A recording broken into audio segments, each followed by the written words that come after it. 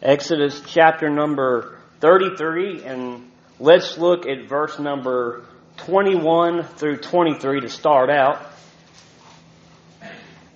And the Lord said, Behold, there is a place by me, and thou shalt stand upon a rock. And it shall come to pass, while my glory passeth by, that I will put thee in the cleft of the rock, and will cover thee with my hand while I pass by. And I will take away mine hand, and thou shalt see my back parts, but my face shall not be seen. Let's go to the Lord in prayer. Heavenly Father, Lord, please be with us this morning. Please be with me as I preach. Lord, please give me the words to say. Lord, use this message to encourage our hearts. Lord, help us to give you the honor and glory for everything that's done. For us in Jesus' name we pray. Amen. Title of the message this morning is In the Cleft of the Rock. In the Cleft of the Rock. Now, this is Moses. His journey to the Promised Land is resumed. And this message is talking about the joy and security of the believer. The joy and security of the believer. This is at Sinai. It's around 1446 BC. The Ten Commandments have been given. The law has been given. The instructions for the tabernacle were given. There was the instance where Moses went up to Mount Sinai, and the children of Israel saw that he had not come down yet.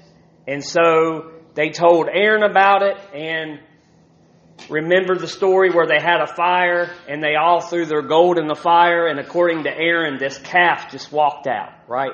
Yeah. That's how it the thing just walked out of there, right?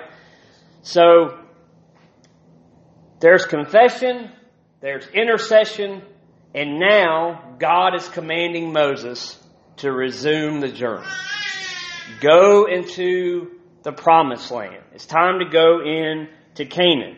Exodus chapter 33 verse 1 says, And the Lord said unto Moses, Depart and go up hence, thou and the people which thou hast brought up out of the land of Egypt, unto the land which I swear unto Abraham, to Isaac, and to Jacob, saying, Unto thy seed will I give it. It's time for Israel to be delivered out of the wilderness. Now, two places. You have the wilderness and you have Canaan. Now, the wilderness represents a time of testing. It represents a training ground. The wilderness, over a period of time, has kind of become like the word behavior. It's always associated with something negative. My wife's a school teacher, and right now she's teaching 5th grade math. She's taught everything from kindergarten to 2nd grade to 3rd grade. Worst of all, she has to deal with me at home. I don't know which is worse, right?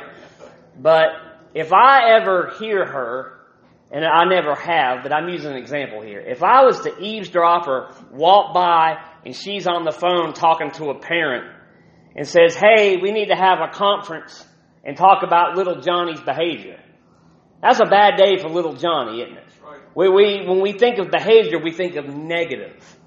But actually, behavior isn't always negative. Behavior is a habitual action. That's our instincts.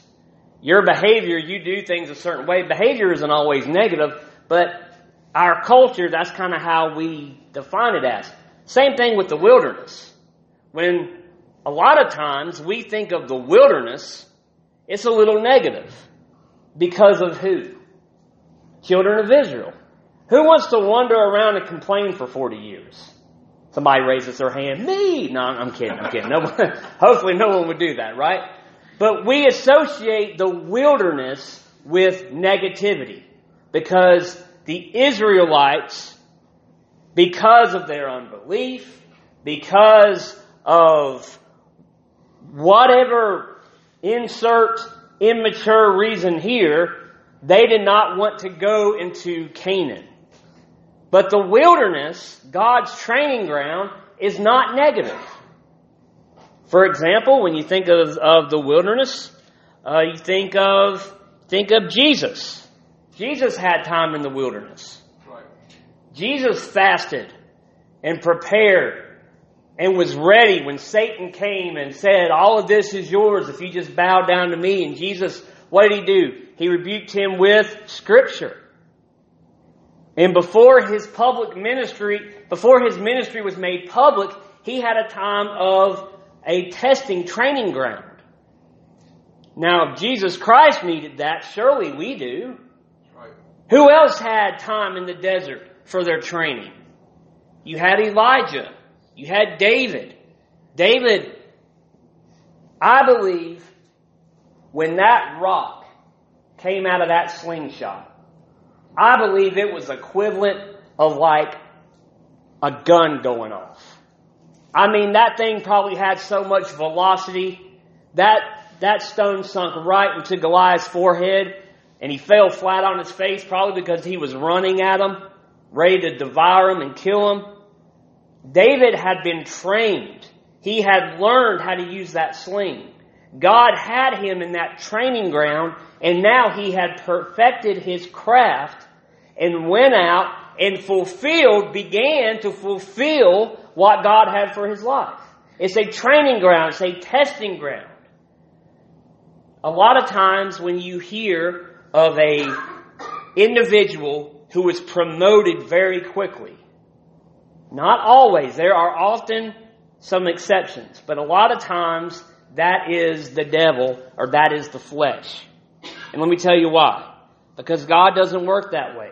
God will train us up. God will equip us. God will give us what we need. And our ways are not His ways. What we think is the right path to take isn't always the right path to take. God has His own methods that He uses. But when you have somebody, there's no training ground, there's no proving ground.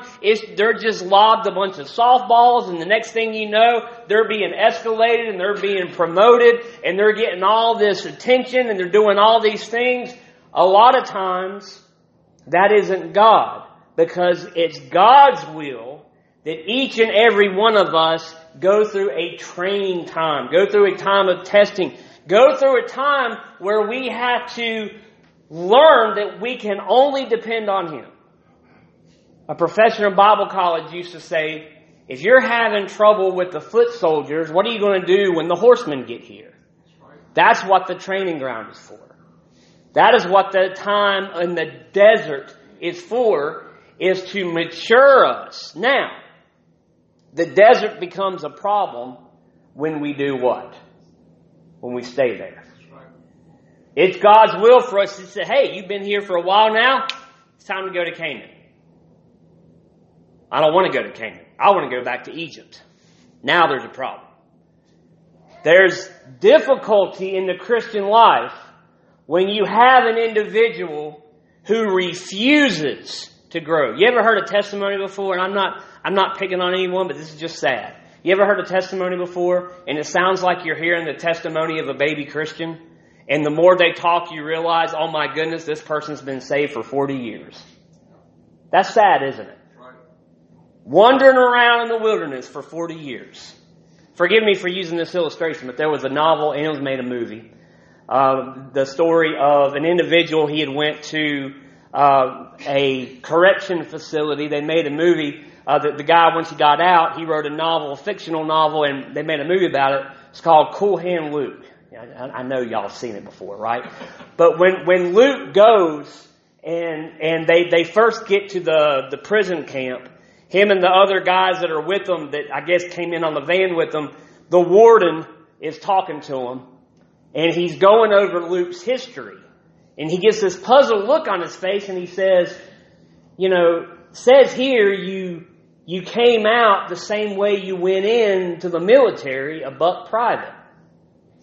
And Luke, of course, in his own Luke way, responds with, yeah, well, I just consider it passing time, Captain. So he went into the military as a private, and then he served for however many years, and he come right out as a private. How many independent Baptists for the last 35 years have just considered it passing time, Captain, right? It says here you've been saved for 40 years, but you're still on the level of a baby. You still can only handle milk. You're still complaining about the color of the carpet and mad at somebody because they didn't like your casserole dish 15 years ago. What is it? I just consider it passing time, preacher, right? That's being stuck in the desert. That's immaturity. The Corinth believers, the church at Corinth, they were babies. What do babies do? They complain. They want to be the center of attention. There was a church full of personality worship. You had some wanting Paul, you had others wanting Apollos. They were a bunch of babies. They needed to grow. Paul wanted to give them meat, but he can only give them milk because they couldn't handle the meat. If you're in the wilderness, if you're in a time of training, if you're in the desert this morning, first of all, let me encourage you. Stay there if it's God's will for you to stay there. Don't rush the process. Ooh, bless God, I got saved 6 months ago. Give me a church. Stop. Time out. Time out. No. Time to train. I've been saved for 2 weeks. Time for me to teach a Sunday school class. No, it's time for you to go to a Sunday school class. We need to learn. But when it's time for us to get out of the desert, we need to continue to trust God. Let me not get hung up on that point. So there's the wilderness, but there's also Canaan. Now, some folks will say that Canaan is a type of heaven. You've heard that before. You know, like there's a song or a preacher. That's fine, and nothing wrong with that. But you can also say, and it's scriptural to say, that Canaan is a type of rest for the believer. If you understand this, when they got to Canaan, eventually there were still enemies there. There was still fighting that had to be done.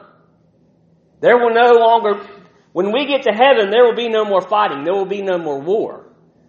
But there is, for the child of God, right now, a place of rest for us. A place of maturity, a place of fulfillment. And how wonderful it is to have that desert experience where you can truly get alone with God and learn what He's trying to teach you and get exactly to the level in your Christian life that He has for you, so then you can live a victorious, joyful life as a child of God. Amen. Canaan. God says, time to get out of this wilderness. It's time to get into Canaan. Child of God, you've been in the wilderness for 20 years. It's time to get out. You've been comfortable for however long it's been God's will for you to get out of Canaan, and you've stayed or get to Canaan, you've stayed in the wilderness because of comfort, because you're distracted on social media, because all you care about is politics, because you're too worried, mad about this government official, or you're mad about this thing. Time to put all that aside, get out of the wilderness, and get into Canaan. It's time to do that. But regardless of where you are, notice what Moses said here. Moses had the tabernacle outside of the camp. It was still under construction. He enters the tabernacle, and the cloudy pillar descended, and it filled the tabernacle. Notice what Moses does here. Look at verse number 12. It's very important. And Moses said unto the Lord, See, thou sayest unto me, Bring up this people, and thou hast not let me know whom thou wilt send with me. Yet thou hast said, I know thee by name, and thou hast also found grace in my sight. Now therefore I pray thee, if I have found grace in thy sight, show me now thy way, that I may know thee, that I may find grace in thy sight, and consider that this nation is thy people. And he said, My presence shall go with thee, and I will give thee rest. And he said unto him, If thy presence go not with me, carry us not up hence. Moses knows that in order to get from the wilderness to Canaan, he needs God. He needs God's help.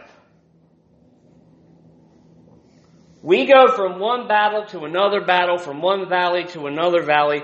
We know we need God's help out of that. But what happens when we get there? We still need God's help. Not only did Moses need God's help in the wilderness, not only is Moses saying he needs God's help to travel to Canaan, but he also needs God's help when he's in Canaan. He doesn't even want to go there if God's not going to go with him. First and foremost, there is a desire to know God. There is a desire to know God. Look back at verse number 6. It says, "And the children of Israel stripped themselves of their ornaments by the Mount Horeb." What was happening was the children of Israel still had idolatry in their lives. Those ornaments represented the pagan heathen worship. If we're in the wilderness, remember, this is a time of training. This is a time that we need to be nourished. This is a time that we need to put our trust and keep our eyes on God. Satan, as a roaring lion, seeketh whom he may devour. What is he going to try to do to us while we're in the wilderness? Keep us there. Prevent us from learning. Prevent us from wanting to even get to Canaan. Satan will find whatever he can in your life that you care about, and he'll turn that into an idol. Whether it be your kids, whether it be your spouse, whether it be your job, whether it be your money, whether it be a hobby, whatever it is, Satan is going to try to take that and he is going to try to make that an idol in your life and put that over God. Before they could get out of the wilderness, before they could get out of that present condition of immaturity, they had to take those ornaments of idolatry off their clothes. They had to get rid of all that nonsense, all that mindset of, oh, well, Moses is still up there. Aaron, fashion us a golden calf that we can worship it. They had to get rid of that. Oh, God, I prayed and asked God to help me, but He hasn't answered me yet, so I'm going to turn to this thing and find comfort. Friend, that's idolatry.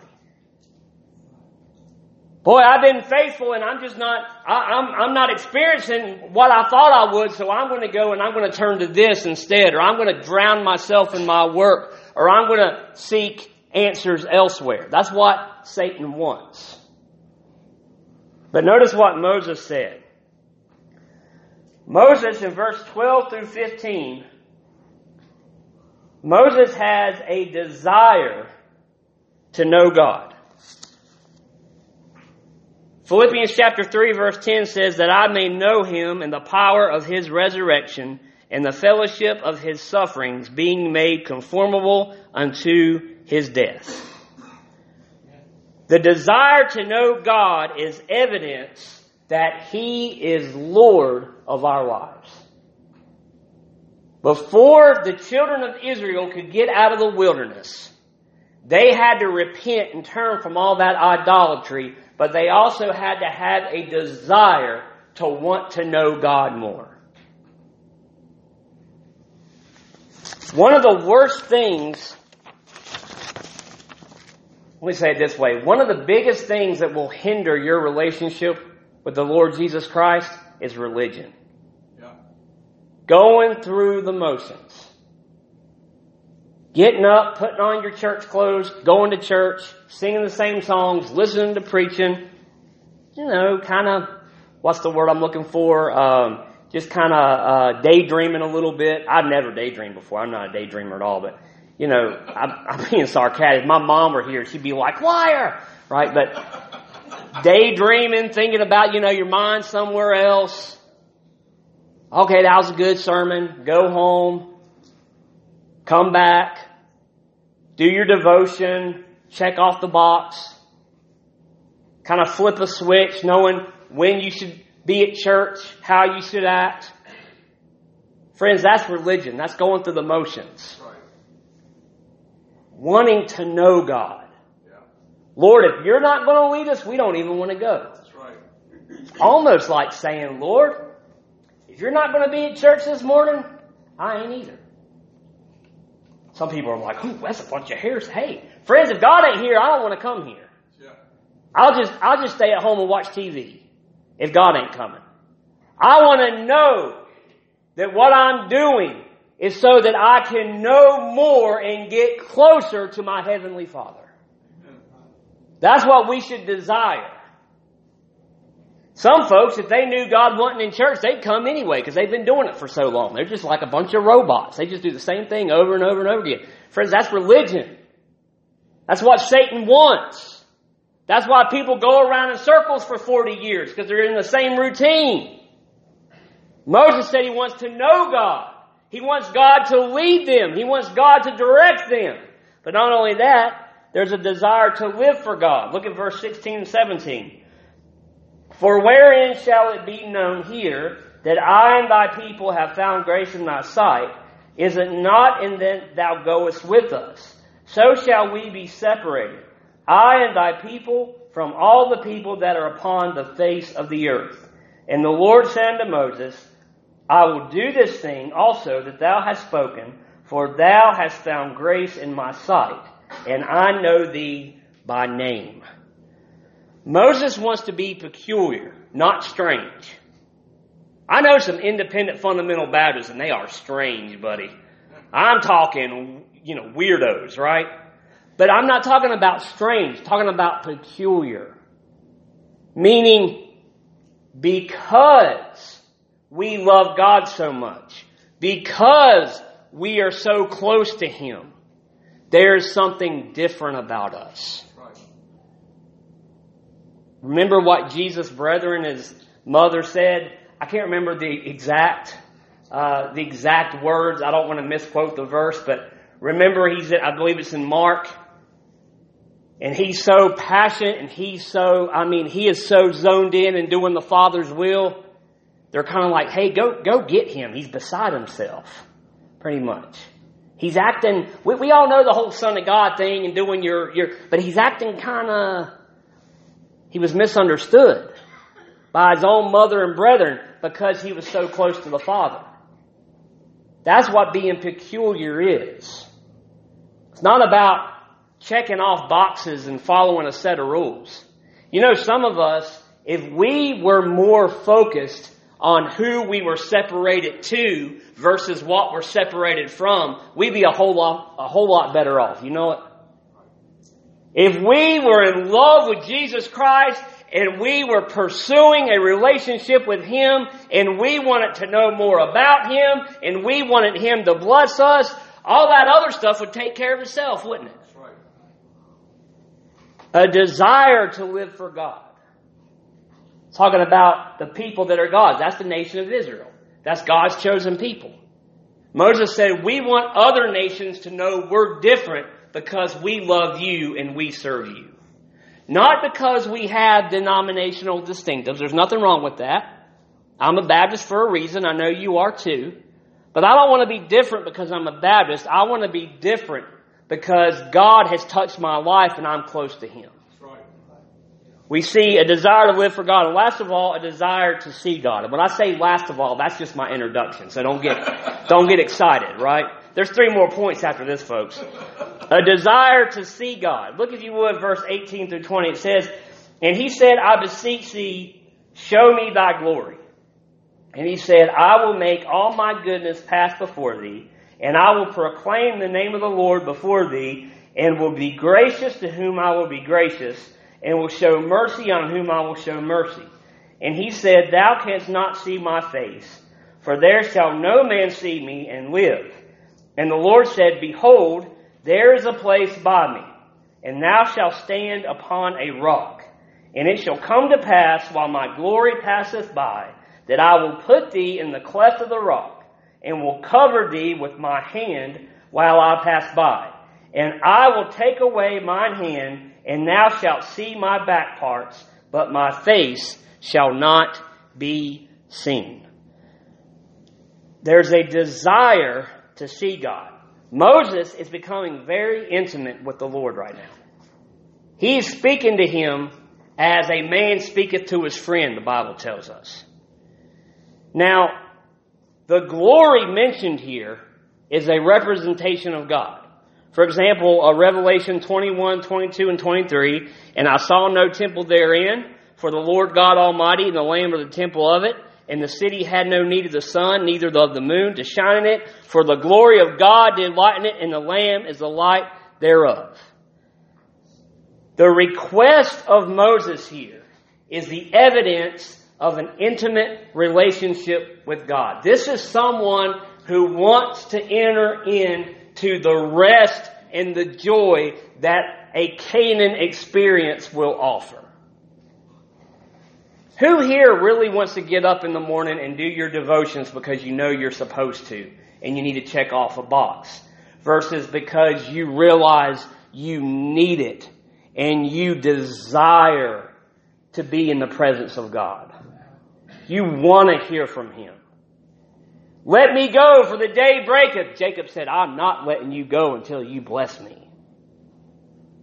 Held on as tight as he could. Boy, if we could have that desire to want to see the glory of God, to want to have time with Him, having time of prayer and praying, of course, and making those requests known to God, but also staying in an attitude of prayer, maybe not even saying anything at all. Listening, Lord, what are you trying to tell me? God, what is it that I need to learn? Lord, search my heart. What's in there that shouldn't be in there? Where do I need to study? What do I need to look into? Desiring to see the glory of God and have an intimate relationship with Him. Verse number 11, I was talking about, says, the Lord spake unto Moses face to face as a man speaketh unto his friend. If you look at verse number 19 here, it says, and he said, I will make all my goodness pass before thee, and I will proclaim the name of the Lord before thee, and I will be gracious to whom I will be gracious, and will show mercy on whom I will show mercy. Now, there are those who are willing to follow, and those are the ones that God is going to be gracious to. That's what that verse means. The ones who are saying, I want to follow the Lord, and I want whatever it is, Lord, send me. That's the ones that His grace is available, because as the song they sang this morning, His grace is sufficient for me. I can do all things through Christ which strengthens me. Whatever God has for your life, whatever He has called you to do individually, He will give you the grace to do that. The next group, about the merciful, that's talking about those who are in rebellion. This is talking about the ones who want to stay in the wilderness. Praise God. He is merciful. He is not only gracious when we are willing to follow Him and to turn from all that and want to have a better relationship, but He also shows mercy to those of us who are more immature and that we got our eyes on the world and we're wanting to go back to Egypt and we're having an Elijah juniper tree experience, and whatever it may be, God is still merciful. And if we would just repent and turn from that, He'll give us what we need to get into Canaan. You've been stuck in the wilderness for 30 years because of immaturity. Man, look no further. You ask God to forgive you of that and say, Lord, whatever it is for my life you have for me, He'll take you there, friend. He'll do that. He is a merciful God. Amen. Regardless if we're in the wilderness this morning, maybe God has you there. He wants you to be there. He has you training there. Or you were supposed to leave long ago, but you're there because of immaturity. Or if you're in Canaan, regardless of where we are in our Christian walk, there is something here in verse number 21 and 23 that I want to turn our attention to, and then we'll look at three things, and then we'll close. Talking about the cleft of the rock. regardless if we're in the wilderness or in Canaan, there is a place for us as believers, whatever stage we are, if we're on a mountaintop, if we're in a valley, if we're living victoriously, or if we're doubting our salvation, or if we're struggling with something, or if we have a sickness, whatever it is, there is a place for the child of God to go and find comfort and strength and restoration. Amen. And that is found in the Lord Jesus Christ in the cleft of the rock here. To quote Arthur Pink, he said, "This is the most blessed. In order for sinful man to be able to clearly contemplate the divine perfections of an infinitely righteous, holy God, it is necessary that he should be put into a place of security and peace. This God has, in his infinite and condensation and grace, provided for us." We can see the glory of God and let him use us in a mighty, victorious way. 3 things real quick at the cleft of the rock. Number 1, there's confidence. Now, the cleft of the rock, that is a space or opening made by, or as if it was like splitting. That's what that is. It is a Christian who has entered into rest and has found that joy and peace that only God can give. Dr. Adrian Rogers used to say that happiness is based on happenings. Anybody here ever listen to Adrian Rogers? Anybody? Some of y'all need to get saved, right? I'm just kidding. I love Adrian Rogers. Just don't listen to him before you listen to me, because that's not fair, right? But happiness is based on happenings. If your hap is good, then you're happy. If your hap is bad, then you're sad. But joy is only found in Jesus. Right. Joy is only found in Jesus. A wonderful Savior is Jesus my Lord, a wonderful Savior to me. He hideth my soul in the cleft of the rock, where rivers of pleasure I see. He hideth my soul in the cleft of the rock, that shadows a dry, thirsty land. He hideth my life in the depths of his love, and covers me there with his hand. That is from Fanny Crosby. That's right. Placed in the cleft of the rock to have an experience like none other. We can see the glory of God and get close to him. There is a place for us. Number 1, there's confidence. Look at verse number 21 real quick. It says, "And the Lord said, Behold, there is a place by me, and thou shalt stand upon a rock." We have confidence in the cleft of the rock. Romans chapter 5, verse 1 and 2 says, "Therefore, being justified by faith, we have peace with God through our Lord Jesus Christ, by whom also we have access by faith into this grace wherein we stand, and rejoice in hope of the glory of God." Our confidence. What is our confidence? As a child of God, what is your confidence this morning? When you go into that place that God has prepared for you, that cleft of the rock, this place where you can get close to him, why can we go there? Because of Jesus Christ. That's why we can go there. Amen. The word justified. I remember when I was little, I used to hear just as if I've never sinned. And when I got to Bible college, I remember the professor said that word actually means to render righteous. The word justified literally means God has declared me righteous. Amen. Because of the blood of Jesus Christ. Because of who we are and what he's done. You hear folks say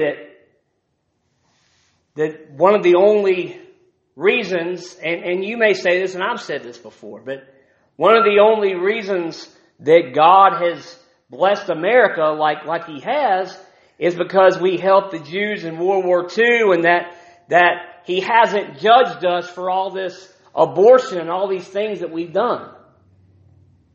Friends, let's go back to Calvary for a minute. God has judged America. Do you know that? He judged them on the cross of Jesus Christ. Of all the individuals who have committed an abortion, of all the women who've had their babies murdered, and of all the doctors who've had their hands involved in that and committed murder and killed that child, if they would repent and turn from that sin and ask the Lord Jesus Christ to save them, they would be rendered righteous by the blood of the Lamb. And they would have an eternal home in heaven. You say, oh, but America, if God's not going to judge America, He needs to apologize to Sodom and Gomorrah. Friends, God has judged America. Jesus Christ bore our shame. We preach the gospel of grace.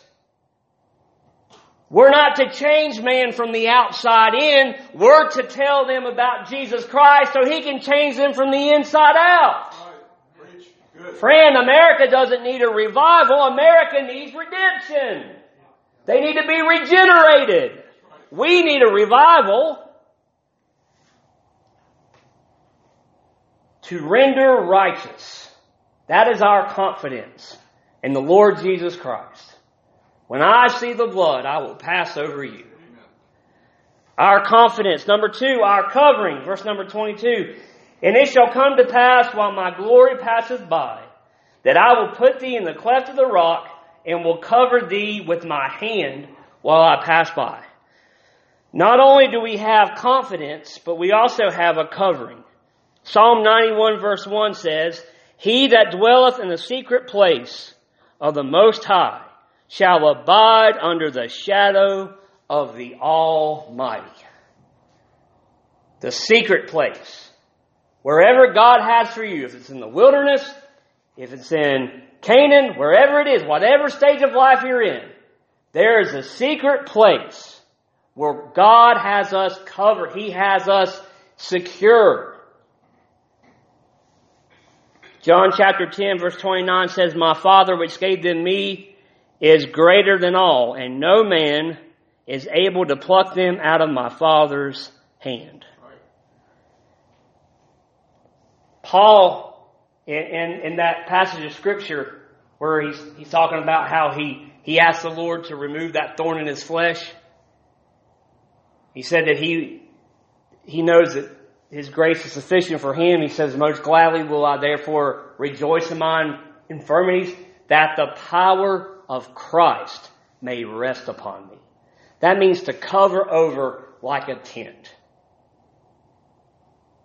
You know, there's 3 types of people. There's the lost man, the natural man, and then there's the saved man, which is the spiritual man. Do you know there's actually also a third man in 1 Corinthians chapter 2 or 3, I believe. I think it's 3. Paul talks about this third person. It's the unnatural man. That's a carnal Christian. That's what the church at Corinth was. They were carnal Christians. That's Bible. Some people may say there's no such thing as a carnal Christian, but Paul, talking to the church, individuals who were indwelt with the Holy Spirit of God, said, For ye are carnal. So that's pretty straightforward, isn't it? Right. Carnal Christians, immature, but they still had eternal security. We have eternal security if we're saved. But there's also another level of maturity that we can go after and to be covered by the power of Christ. We're already covered by His blood, but to be used by Him. There's so many folks, they're so carnal. They have this switch that they can flip on and off. When they go to church, they flip their church switch on. They know how to talk. They know how to act. You ever been out to eat with some people from church? My Atlanta. We know how to treat some waitresses pretty nasty, don't we? My goodness, my sister used to work at a restaurant. Don't ever make a Christian mad when they go out to eat, right? And that's not everybody, but you see what I'm saying there.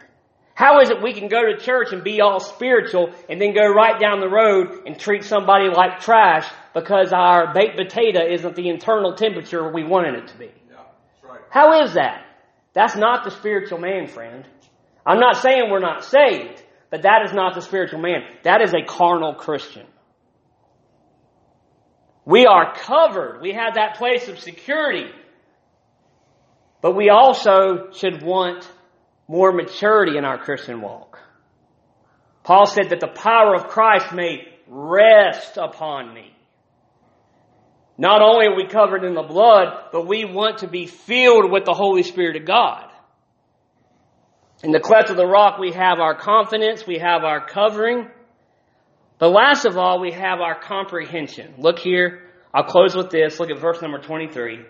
And I will take away mine hand, and thou shalt see my back parts, but my face shall not be seen. Now, remember, this is the Old Testament times. This is the time of the law. We don't live in the age of the law. We don't live. A dispensation is a particular time in how God deals with man. This is the dispensation of law. We live in the dispensation of grace. Hebrews chapter 10 verse 1 says, For the law, having a shadow of good things to come, and not the very image of the things, can never with those sacrifices which they offered year by year continually make the comers thereunto perfect. The law is just a shadow. But notice here for a minute. God the Father in all His glory has just told Moses, you cannot see my face and live. This is God in all His majesty. But look here at 2 Corinthians 4 verse 6. For God, who had commanded the light to shine out of darkness, has shined in our hearts to give the light of the knowledge of the glory of God in the face of Jesus Christ. The Lord Jesus Christ, God manifested in the flesh, looked the disciples in the face and said, Ye are my friends. How about that? To have a more intimate relationship with God. To want to know more about Him. To want to see His glory. To want to experience that rest and joy that only He can give us is found through the Lord Jesus Christ. We can experience a life of constant communion and fellowship because of Jesus Christ. I wonder this morning, where are we in our Christian walk? To quote Dr. J. Vernon McGee, he says, This is the anticipation and hope of believers who are walking by faith. That is the way Moses is going to walk. He knew that God's presence had to go with him, or failure would be the result.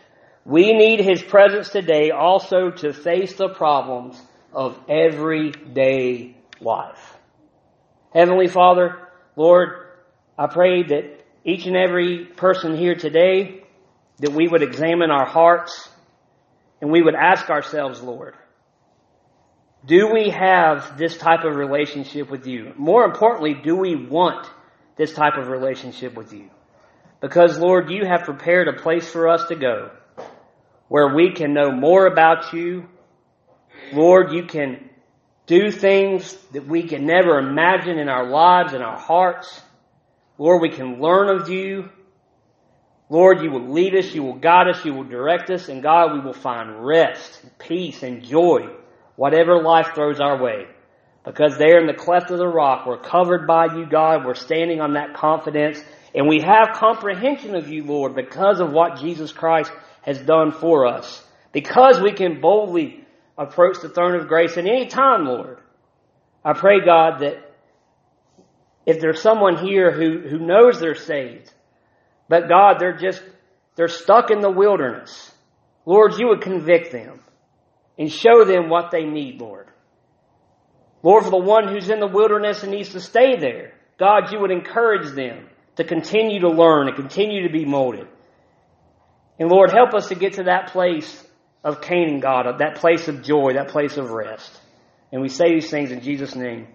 Amen.